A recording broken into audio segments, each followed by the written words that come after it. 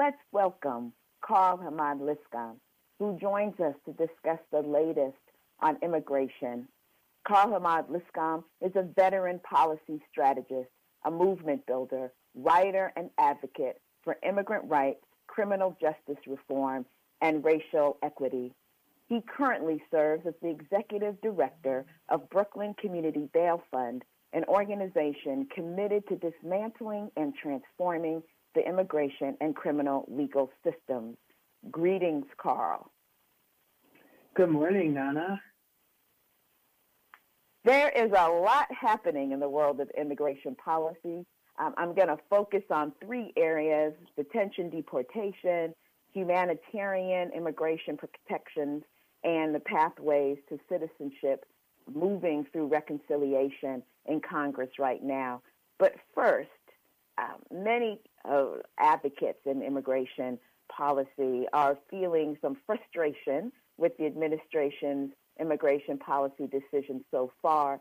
For example, a federal district court judge in Nevada just struck down a decades-old law making it a felony to re-enter the United States after deportation on the grounds that it has racist, nativist roots. Immigration advocates have called the decision groundbreaking. Judge Miranda Dew ruled last Wednesday that Section 1326, which criminalizes re-entry to the United States if a person has previously been denied admission or was deported, violates the Equal Protection Clause of the Fifth Amendment. Advocates were happy. The administration is appealing. The administration has also pointedly asked Central Americans and folks from Haiti to not come to the United States. Where are we? What do you see as an advocate that's had long work in immigration rights as well as criminal justice reform? Where are we with this administration? It saddens me to say this, but we are, with this administration, in a similar position to where we were a year ago today under the previous administration. This administration, despite its promises to, the American people during the campaign, despite its seemingly progressive or liberal overtones, has kept in place or advanced many of the policies of the previous administration, of the Trump administration, which really were, the Trump administration really just embodied U.S. immigration law. And so, to an extent, this administration is keeping with the trends that we've seen over the last 5 years or so, enforcing policies that criminalize immigrants that are xenophobic and that are racist. But the reality is that this is the core of U.S. immigration law, and this is the main problem that we have here. We just did a segment talking about Hurricane Ida and what's happening in Louisiana. And of course, when we think of Louisiana and we think of immigration, we think of how many folks are detained there. We think of deportations happening out of Louisiana, particularly for Black migrants. More than 1 out of every 5 non-citizens facing deportation on criminal grounds in this country is Black. We know the average of 76% of the Black folks who are looking at being deported in this country are being deported on criminal grounds. Can you talk about what is happening in terms of the criminalization of Black migrants, the impact that that's having on our communities, and what we're talking about as advocates to stop the devastating separation of Black migrants from our families and communities? Sure, Nana, and I'm glad you raised this because, I think the conversation about immigration is often detached from our broader conversations about, policing and incarceration and racial justice, when the reality is that this is all one system that runs along the same trajectory. We know that most Black people in the U.S. live in communities that are heavily policed, We know that the incarceration crisis in this country overwhelmingly impacts Black folks. And not only do we see something similar in the immigration system, where Black folks are more likely to be detained and deported, it is really because of the criminal legal system that many Black people end up in deportation proceedings. Just to give your listeners a sense of how this works, someone, encounters a police officer, they're stopped, they can get arrested, and the charges themselves, whether or not they're found guilty, can trigger an alert in the immigration system. So if someone, and oftentimes those charges might not even be criminalized locally or in the state that they live in, but because immigration law is so expansive, they could be deemed quote unquote crimes under immigration law, which makes someone deportable. Fast forward, someone who goes through their criminal case, if they're found guilty, they, often, they might be incarcerated, they might be sentenced, and a lot of people will think that their case is over. But if you're an immigrant, depending on what you're convicted of, it's really just the beginning. You now have to go through the immigration system, which, although immigration law is, on the books, it's supposed to be civil. Immigration immigration violations are civil offenses. Our immigration system views itself as a criminal law enforcement agency. So it recriminalizes individuals after they've already experienced the criminal legal system. And for Black folks, the outcomes, are often, are just often adverse. They often, end up in immigration proceedings. Many immigrants go through proceedings without an attorney and without anyone to explain to them what's going on. Many end up in detention. And, many immigrants, thousands, hundreds of thousands of immigrants each year are deported. And in fact, this administration has continued that trend. This year, we've already seen more or almost as many deportations as we did last year. And almost on a weekly basis up until a few weeks ago, there were deportations going to countries like Haiti, which was already experiencing instability. And so there's another ruling that happened in the past couple of weeks focusing on enforcement priorities. And I want to connect that to this conversation before we talk about humanitarian immigration relief, because the enforcement priorities targeted certain individuals as people who the ICE should be going after, basically, and was touted as a way to reduce the number of people who were being detained and reduce the number of people who were being deported. Can you share with us what the impact of enforcement priorities were, particularly on Black migrants, as you've just described, are pulled into this dragnet from the criminal legal system into the detention deportation machine? Sure. When it comes to Black migrants, so the enforcement priorities, basically they were a directive from the Department of Homeland Security, from the White House to ICE, saying these are the people that we want you to prioritize arresting, detaining, and deporting. People that we deem public safety risks, people that we deem national security risks, people that are recent migrants, and so forth. The problem with that is, one, these things don't have legal definitions.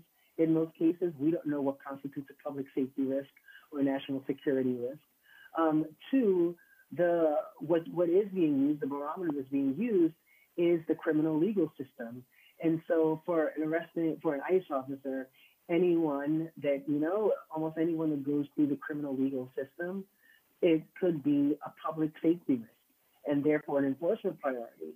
When it comes to Black folks, again, 75% of Black folks that are deported is because of a criminal conviction. So Black folks are more likely than other immigrants to be deemed public safety risks by ICE and by immigration officials. Now, this is, of course, that in and of itself is unjust. Another problem with that, though, is that these are people, the people that ICE is targeting as public safety risks, have gone through the criminal legal system, and so the criminal legal system has inflicted its punishment, and oftentimes or in general, when someone is sentenced, it's a judge saying, we believe that after this amount of time, you will no longer be a risk. You should be released. You should go home. You should be with your family. That's enough punishment. And the immigration system is saying, is basically overstepping their authority there and saying, no, you judge, even though the judge said that you should be out and about now and that you're no longer a threat after this amount of time, we still think you're a threat. So we're going to put you in deportation proceedings and prioritize you for deportation. And so now that the judge has struck down the enforcement priorities, or basically said, hey, administration, you're not allowed to do that, should we breathe a sigh of relief? Does that mean that Black folks and other communities of color are no longer going to be targeted by ICE? What impact do you think that might have? No, we can't breathe a sigh of relief because, a lot of people in the immigration field hold the enforcement priorities up as though they're like the Ten Commandments, and so ICE can't do anything outside of those enforcement priorities. But the enforcement priorities are just those; they're just priorities. They're not law. It's just those are just like they're basically advice or guidance from higher up saying this is who you should prioritize. ICE still has the authority and the discretion to arrest and detain and deport anyone that they deem deportable based on immigration law. And so, we can't breathe a sigh of relief. Those priorities were struck down, but all that really means is that ICE, instead of ICE focusing on, that limited number of people that's listed in the enforcement priorities, they now can prioritize everyone or anyone for deportation. And the judge added some piece that has been creating like almost a list of people, names and addresses of folks that had been released by ICE, allegedly, under these enforcement priorities. So it'll be interesting to see how that turns out and whether the administration actually appeals that, as they've appealed the ruling on 1326 that we talked about previously. Carl, you talked about Haitians still being deported to Haiti even 2 weeks ago, right before the earthquake. And we look at humanitarian immigration relief and how that is being talked about in the context of Afghanistan. So, as many folks know, Afghanistan has a situation in which Afghans have been trying to come into the country. Many were brought into the United States, but there was a lot of holdup based upon the bureaucracy and what's available in terms of humanitarian relief that can come through immigration policy. We know that there is a need for humanitarian immigration relief, not just with respect to Afghans and Afghanistan, but also for Haiti after this latest earthquake and the political violence there, as well as near war in Ethiopia and conflicts and crises in other countries in the global south. What should the Biden administration be doing differently? They should be allowing as many people fleeing violence and political oppression and natural disasters like the earthquake that took place a few weeks ago, which was exacerbated by a hurricane. People that were victims of a U.S. war, they should be allowing as many people into the U.S. As possible.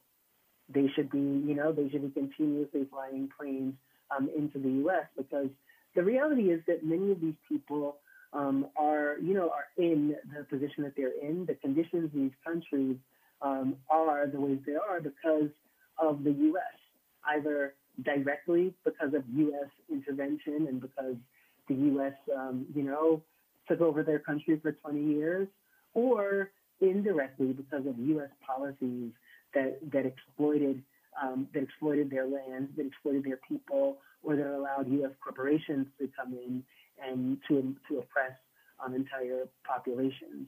And so the U.S. should be, fast tracking it and making it easier for people experiencing calamity that makes it such that they can no longer live in their homes to come to the U.S. and to seek refuge here.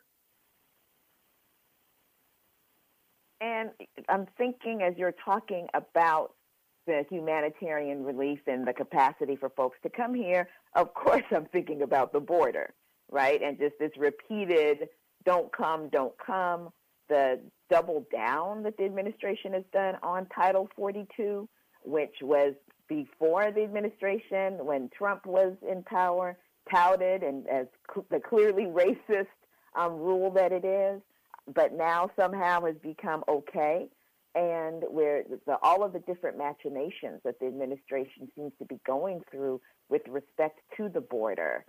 What should be happening there? What is at risk in terms of people who are languishing on the other side of the border, and particularly Black migrants who often aren't talked about? Yeah, I think particularly when it comes to Black migrants, there are so few resources on the border for Black migrants that it's really, to a certain extent, survival is untenable for many Black migrants that are on the border. They're in a position that's, they're really in a space of limbo as they wait to see what's going to happen and what the United States is going to do. I've been a bit surprised by the lack of outrage, from, media pundits, from immigration advocates on the Biden administration's rhetoric saying don't come, and their really the way that they championed Title 42. There's almost been radio silence on it, where, again, just a year ago, there would have been protests every week. And, when it comes to Black migrants, there's so few resources at the border, both resources in terms of, people there helping and, people there doing those types of humanitarian and charitable visits, but also just actual resources. There's very little funding for groups that work with Black migrants on the border. There are a few groups that work with Haitian migrants, but we know that there are Black migrants that, that are not from Haiti, that are from all over the world, currently languishing at the border. And so, we not only need, as advocates, we need to raise the alarm about what's happening at the border, especially when it comes to Black migrants. But we also just really need philanthropy. We need, those larger organizations to step up and deploy resources to Black serving groups, to Black immigrant organizations to be able to go to the border and support Black migrants that are there. Absolutely. And it wouldn't hurt to get some of these international eyes on there as well, whether it be Organization of American States, the UN, et cetera. Thank you for laying that out for us, Carl. And finally, let's talk about these pathways to citizenship. So last summer, the Biden administration, as well as many in the immigrant rights world, insisted that these pathways to citizenship were going to be for approximately 11 million undocumented people in the United States, that it was going to be citizenship for all. But as these bills have been drawn up, whether it be Dream and Promise Act, the Senate Dream Act, the Essential Worker Act, the Farm Workers Act, it's clear that some folks are going to get left behind. Carl, who is going to be left behind based upon what we're seeing right now with these bills, and what should be happening to expand and make sure that more people are included? Yeah, a lot of people are going to be left behind. The more that we learn about these bills, the more that, the more and we realize that they're really just going to be a start, and not even if they're not even going to get us halfway there when it comes to relief for undocumented immigrants in the U.S. Specifically, almost all of the bills actually have carve-outs for individuals with criminal convictions. So those people that we talked about earlier in this interview, most of them, or anyone with a criminal conviction, even if they're not detained or deported, will be ineligible for these immigration programs, for this form of relief. It leaves out, again, recent immigrants, and it gives the discretion primarily to the government, to DHS, to decide who will be eligible. And the problem with that is, as we've seen over the last 10 years or so, where DACA has been in place, when DHS has discretion, they turn away whomever they want, and many, if not most of the folks that end up getting turned away are folks like Black immigrants. So with the DACA program, even though, almost 8% of immigrants in the U.S., undocumented immigrants, are Black, only about 2% of DACA holders were Black immigrants. And many Black immigrants were just flat out rejected from DACA because they have some sort of criminal contact. And it doesn't even have to be a conviction. In this case, they're not looking at convictions. They're looking at one's entire record or their entire profile since they've been in the U.S.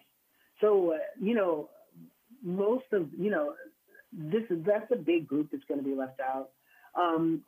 People that have arrived that, might have come over the border, unauthorized, many of them are going to be left out, if there are issues with one's taxes at any given point.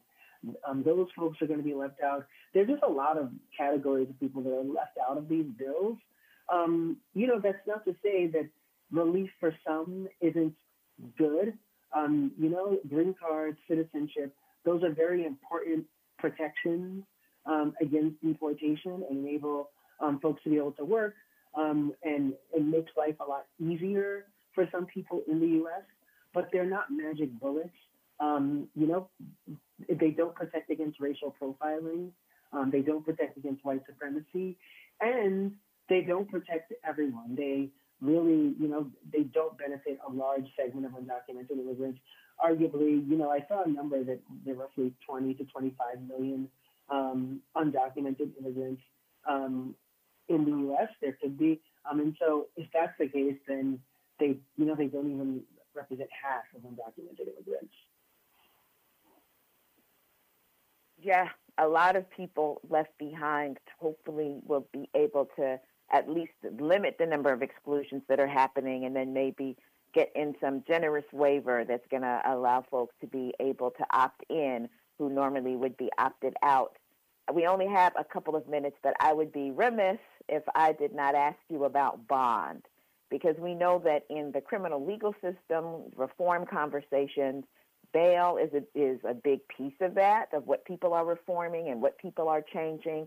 Can you talk to folks about immigration bond and what changes need to be made there to keep folks from being detained for long periods of time? Yeah, thank you, Nana, for asking about immigration bond. Immigration bond functions a lot like bail in the criminal legal system. It's a payment, or like we like to say, it's a ransom that people have to pay for their freedom. Over the last few years, there's been a big move to end cash bail, and that's super important. And great that we've seen those victories in the immigration space. There hasn't been as big of a movement because bond is one of the few ways that folks that are wrapped up in the detention system have of being released. Ultimately, the way to fix immigration bonds is to end immigrant detention. No one should be detained, and then they won't have to worry about paying to be released. But immigration bond itself, there are just a myriad of problems. The cost of bond is really, really high. Under federal law, the minimum bond is $1,500. So a judge, if they're going to give bonds, it has to be at least $1,500. But usually we see bonds, we at Brooklyn Community Bail Fund see bonds in the range of $10,000, $11,000. And then this year, under the Biden administration, we've seen bonds as high as $50,000 to $100,000. The way that it's set is arbitrary. Judges don't have guidance. There's no predictability in the way bond is set. People with similar cases can have different bond amounts set, and it's just paying bond is an arduous process for families that usually don't have the money to pay. But even if they did, it's extremely difficult to pay. One has to have some sort of documentation in order to pay bonds. Thanks, Carl. The offices to pay bonds are far out, and so forth. Carl, I gotta move, Carl. But I thank you so very much. Appreciate the information you've shared. Appreciate your insight. We will make sure that folks know how to reach you or follow you and your work. If you could give us a Twitter handle, we'd appreciate that before we close out. Sure. Visit us online at brooklynbailfund.org, or you can follow me on Twitter at Carlken, Carlken. Thanks so much for having me, Nana.